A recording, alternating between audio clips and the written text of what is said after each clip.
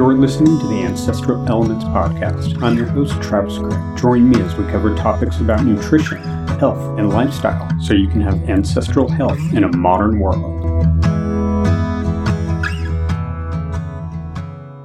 This episode is brought to you by Ancestral Elements Supplements. If you're looking for whole food, high quality, wild-crafted supplements, look at Ancestral Elements Supplements. I offer a liver and colostrum supplement, as well as a wild bear clover tincture. With my background in food science, I'm able to personally formulate and create my own supplement line to ensure the integrity and quality of each product. In both supplements that I offer, none contain any fillers. They're strictly 100% food items, making them completely bioavailable and non-disruptive to the gut microbiome. For further information, go to ancestralelements.com and navigate to the supplements page. Now, here's the episode. Welcome back to the Ancestral Elements Podcast. This is episode 56.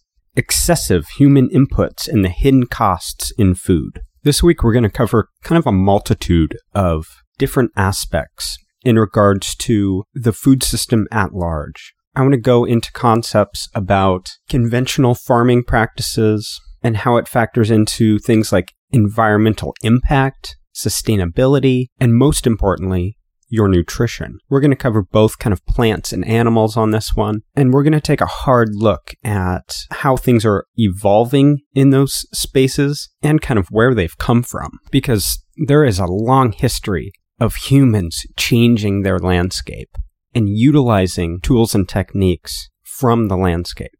It's impossible for you as a human and an individual to leave no trace when it comes to the environment. You will always have some type of environmental impact. What really matters is the sustainability of that impact. And that word sustainability is extremely loaded. I want to give you the dictionary definition of what sustainability is, and then let's kind of break it down from there. So the dictionary definition of sustainability is avoidance of the depletion of natural resources in order to maintain an ecological balance. And that last part of that definition is key here. We're talking about ecological balance. And for those of you who don't know, ecology encompasses all of biology, not just the biology that we want to save and utilize to advance our own agendas. So really, what that means for you as an individual, when you partake in a landscape of balanced ecology, therefore sustainability, then you're going to be deriving foods that are in their complete nutritional form.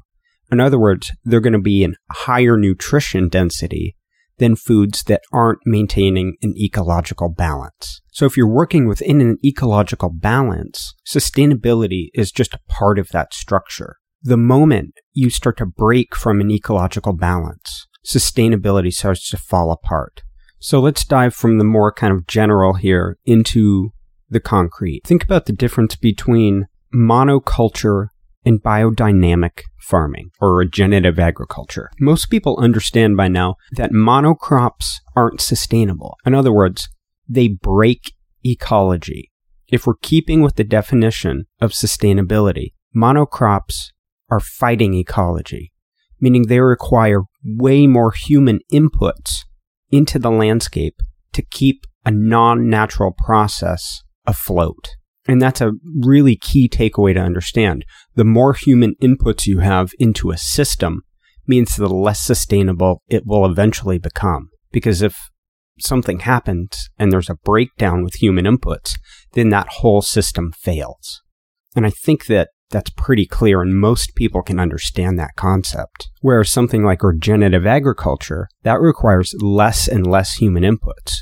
Don't get me wrong, it can be a lot of workload up front to get those natural processes revamped and restarted from a very fractured landscape. But once those are in motion, the human inputs then can be backed off. And it has this kind of perpetual sustainability and rhythm baked into that whole system. That's the complete opposite of monocropped agriculture. And the other thing to take into consideration is the scale, the size of any type of agriculture or animal husbandry that you're doing. See, small-scale farms due to at least the North American model of farming that we're currently under, aren't really that economically sustainable, just due to the fact that you have to have massive scalability to turn an economic profit. Whereas historically, small-scale farming and agriculture was how it was done. It was done for the family unit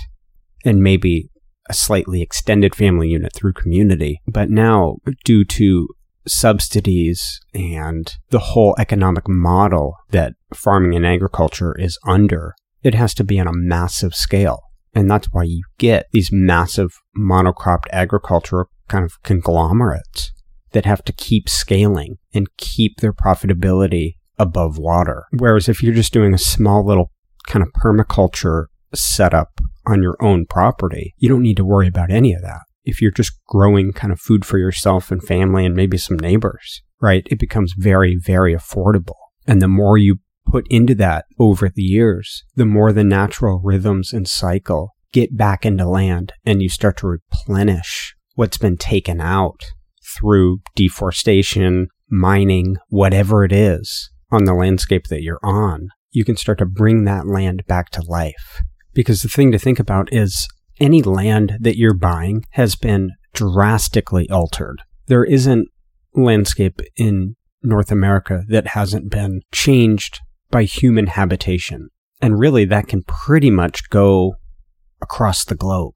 Where humans have been, we've changed landscapes. But it's the changing of the landscapes where you have a choice to make. You can have the choice to change it for the better or change it for the worse. And this current model of growing monocultured crops and spreading those concepts across the globe is extremely damaging, not only to the environment and the habitat at large, but all the species and kingdoms of life that inhabit that landscape. And the more you do that, the more you're partaking in an unsustainable system, because you're disrupting massive amounts of land and habitat that could be left in a more natural state to support all those kingdoms of life that are in that landscape.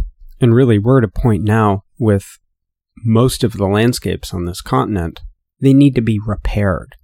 You can't just go out and start organically farming because it doesn't work that well with such damaged soils. You have to literally repair things, put it back to a little bit of a neutral state so you then can develop it. It would be like if you broke your arm and you had a compound fracture and the bone was sticking through the skin. You would want to set that and then cast it before you started using it again. It wouldn't be functional. Same thing goes for the landscape. And generally, when academia, let's say, is talking about sustainability through animal husbandry or farming practices, they're talking about greenhouse gases and wanting to get back to carbon neutral state, which is all fine and well, and there's nothing necessarily wrong with that. But if you're only looking at two factors, two variables, when you're measuring sustainability, you're missing out on everything else in ecology that keeps it in balance. So in other words, if all you care about is sequestering carbon, then you could throw every human input at that and still be largely unsustainable because you're not in ecological balance. And when talking about ecological balance, it's not something that can be extremely manipulated and forced. You can't force nature and ecology into balance.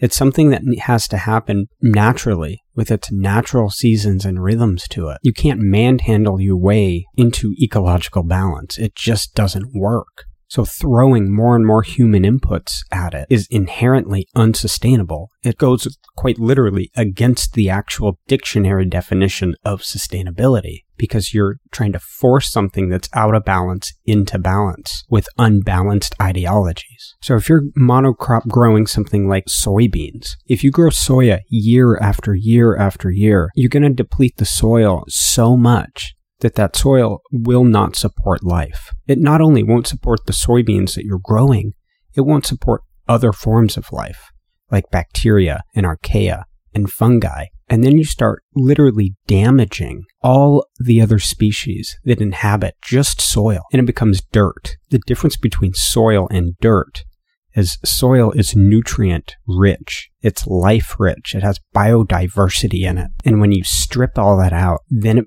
forms a desert. And that's been seen for thousands and thousands of years. That's an unsustainable practice that's being now practiced on such a scale that it's damaging to on the whole. If you go back about 10,000 years to the Fertile Crescent in kind of Turkey, Egypt region, that was extremely fertile landscape. When people started organically farming, they started to deplete that landscape. They were forcing crops for a population that was booming because of the abundance of food. So even with organic farming, you need to be very conscious not to deplete the soils, and you need to be rotating crops and giving soils time to rest and rejuvenate before you plant more. And that's what really regenerative agriculture is all about. You give the soil time. You give those species and those kingdoms of life time to balance back out. And if you don't do that, if you're constantly just requiring more and more workload for the soil,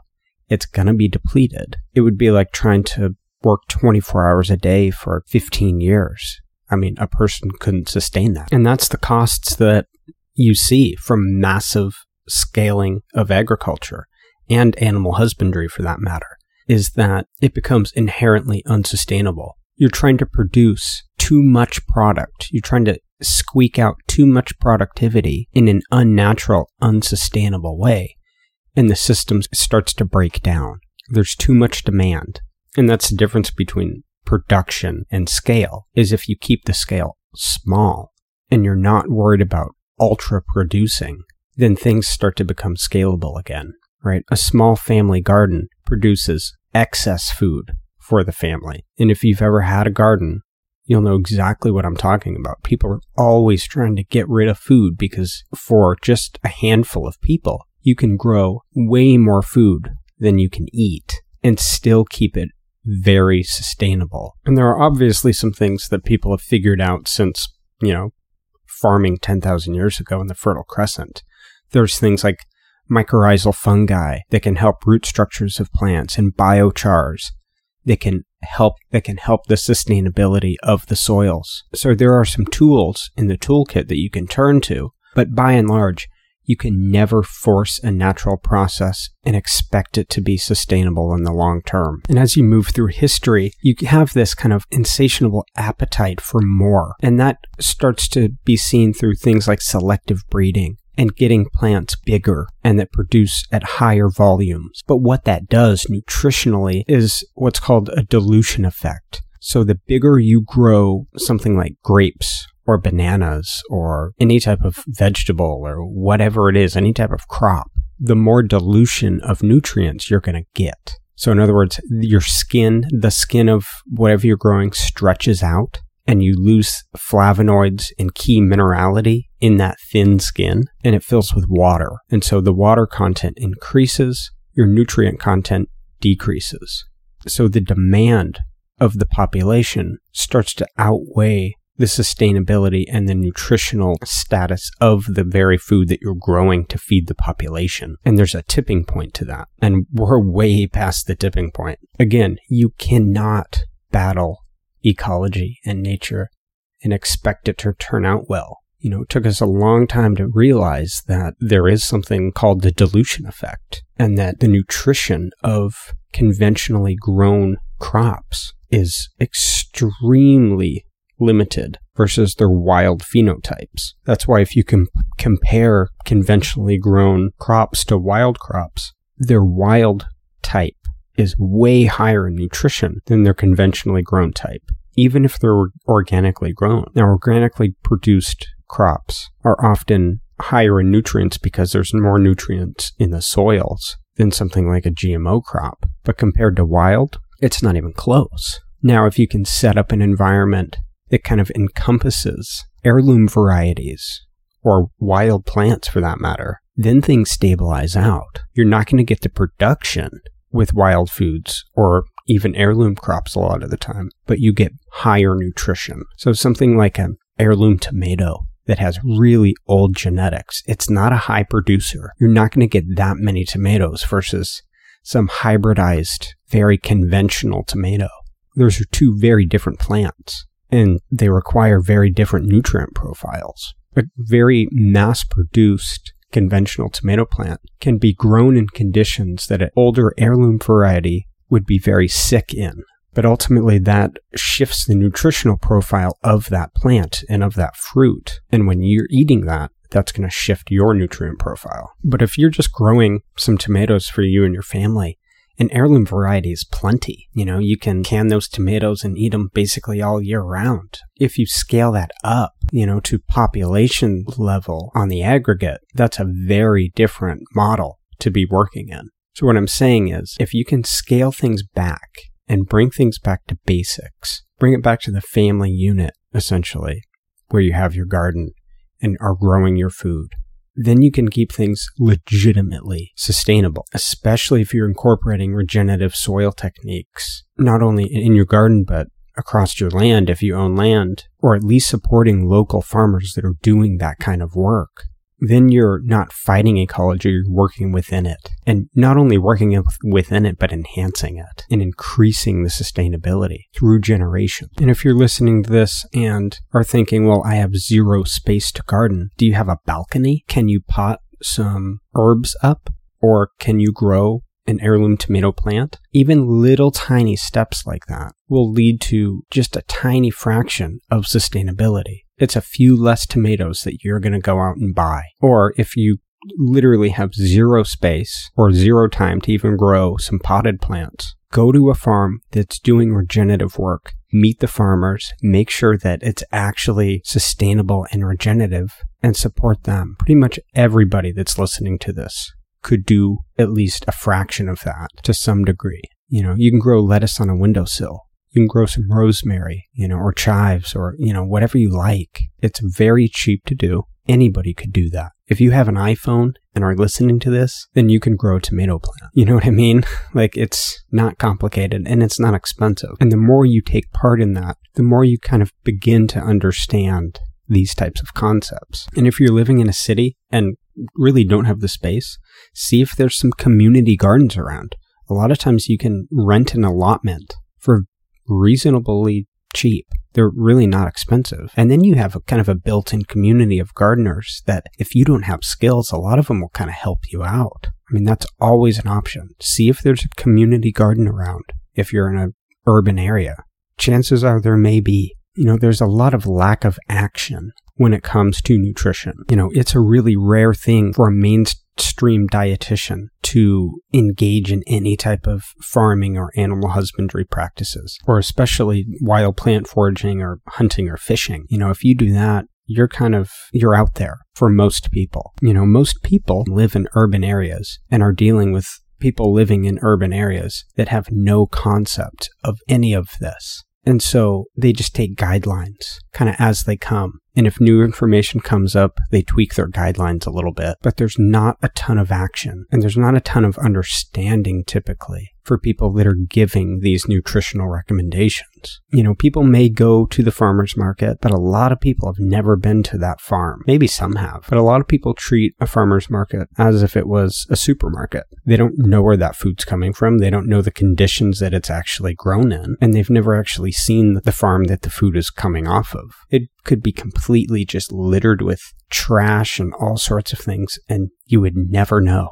There'd be no way to tell just by looking at the carrots that are brought to the farmer's market. That stuff matters. So the more that you can grow yourself, at least you know for a fact that it's grown in a sustainable, regenerative type of way. And if you absolutely hate gardening and the work that requires, can you plant a fruit tree? Or can you learn a few plants to just go out and forage? Or can you go out and fish or hunt? Right? There's alternatives to gardening, obviously. And you probably should do all of it. That's what I try to do.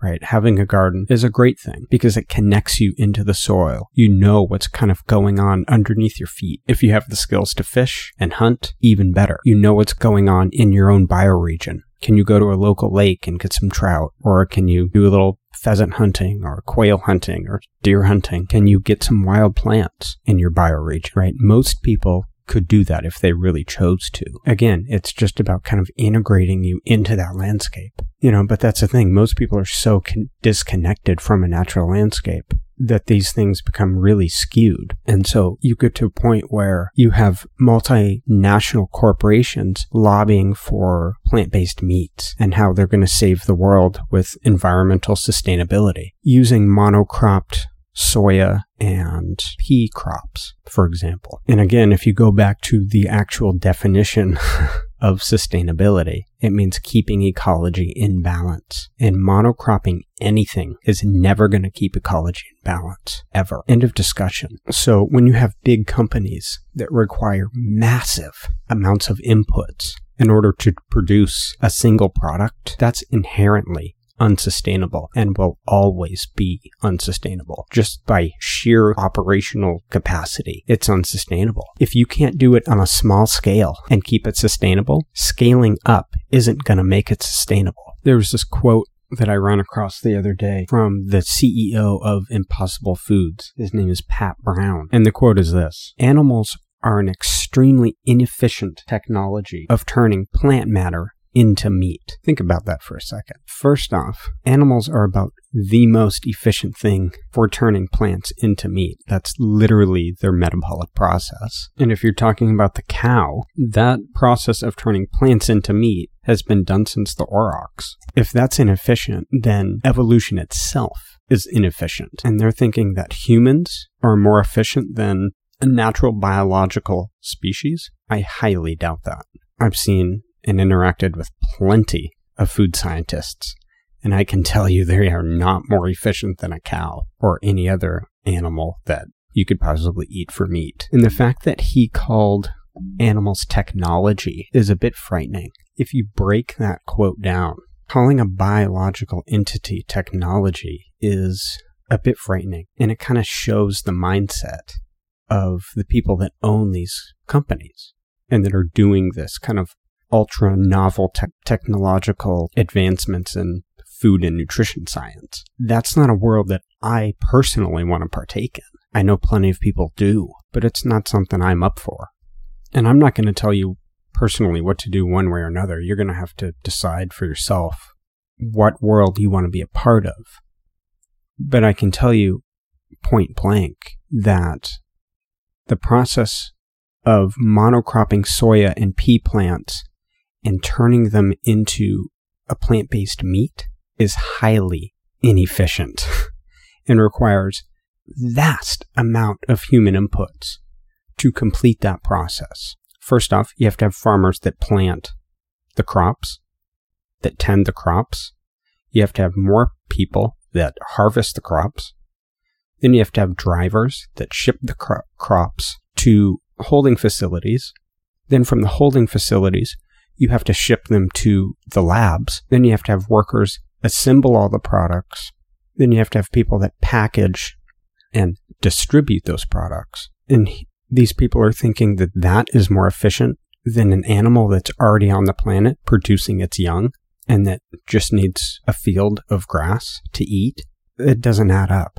And the definition of sustainability in something like Impossible Foods, in that realm of technology, is all based on carbon credits and greenhouse gases. And when you can buy carbon credits, literally purchase them, then you can create an illusion of sustainability, even when that process isn't actually sustainable. Remember, don't forget the actual definition of sustainability. It means balancing ecology. And that process I just described does not balance ecology. It strips the land of ecology. It requires tons of human inputs. All those human inputs have an impact on that ecology that strips minerality, biodiversity, and soil health from the land.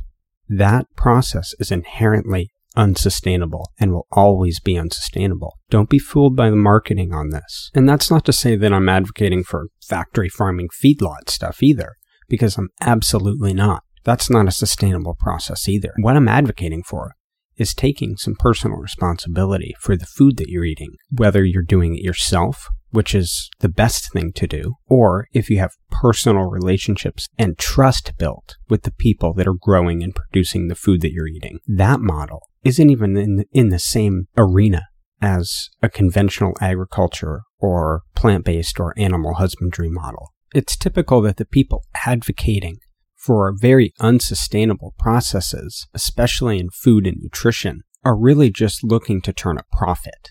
And they kind of mask that as sustainability to make it more palatable for people to accept. And that's exactly what's going on here, in my opinion. You can create the illusion of saving the planet and this kind of ultimate sustainability.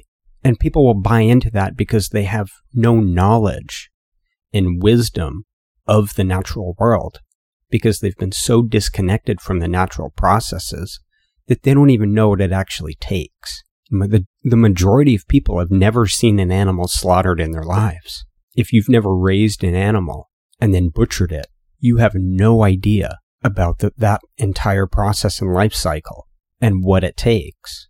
Then you can easily buy into this illusion of sustainability through monocropped agriculture and a ton of human inputs. And I'm not saying you have to directly raise livestock and butcher it yourself, but can you go to a farm and learn about rotational grazing and what it takes for getting something like cattle through the winter? Most farmers love what they do. They're certainly not doing it for the money. They're doing it for the love of the work, and that they love to share the process of how it all works. Most farmers would be more than happy to kind of share their wisdom and expertise with anybody who wants to listen. And that would be a great starting point for most people. It's about time that we start taking a little bit more personal responsibility for the food that we are building our bodies out of. We have this kind of blind faith when it comes to food and the distribution of that food and the food always being there. But the system is extremely fragile. And I'm not saying all of it's going to fall apart and end tomorrow, but we've already seen some slight disruptions in the food system at large. And if we keep on an unsustainable route that we're currently on, in that trajectory that we're taking, it's only going to get worse. So if you want to really do something about it, you're going to have to start taking a bit of personal responsibility for the food that's going in your body. And start small if you've never thought about this before. Again, grow some herbs. Grow tomato plant. If you do have some land and you have the ability to grow a garden. Or again, learn how to fish or do a little hunting. And if you can garden, fish, hunt, and forage, you're on a really good path and leaning towards much more sustainability than the average person. But you really have to understand the actual definition of sustainability. It's not just about sequestering carbon. That's an element of it. But it's about living in true dynamic flow with ecology and working with it, not fighting against it. If you fight against it, that is relentless work. Any conventional farmer will tell you that. It's nonstop, relentless work. It's like you're in a 24-hour boxing match.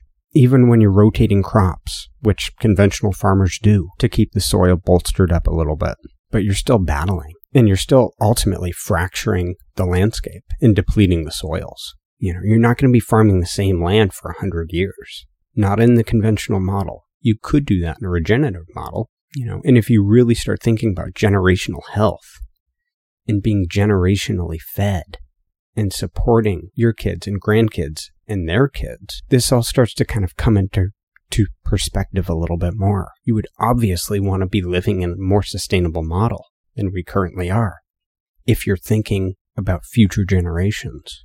But a lot of us are so consumed with our own lives that we don't really even think about future generations when it comes to food. And if we do, a lot of it is kind of swept up into technology instead of scaling down, getting back to basics, and evaluating where we've kind of gone off the rails. Technology can do some amazing things. I'm not against technology when it comes to food production, but it has to be in the direction of sustainability in order to actually be effective. Otherwise, it just requires too many human inputs. And if there's a breakdown in those inputs, then the whole thing topples over. So if you can frame in these types of perspective and keep it really practical in your own life and in your family's life, eating a 5 kingdom balanced diet that's based on your own region and seasonality, that's how you start to get at some of this stuff. I mean, that's how you take these big ideas and turn them into action. And if more people can start to do that, then we'll start to make some actual headway. All right, I think that'll do it for this episode. Thank you so much for listening. As always, eat a varied 5 Kingdom diet, and I'll talk to you guys this next week. Thank you for listening to the Ancestral Elements podcast. If you like what you're hearing, leave me a rating and review. This will ensure that people can find the podcast so that we can grow the audience, and it will help me secure guests for future episodes. If you have suggestions on what you want to hear on upcoming episodes, go to ancestralelements.com and leave me a comment. I would love to hear your guys' thoughts and inputs and answer any questions that you may have.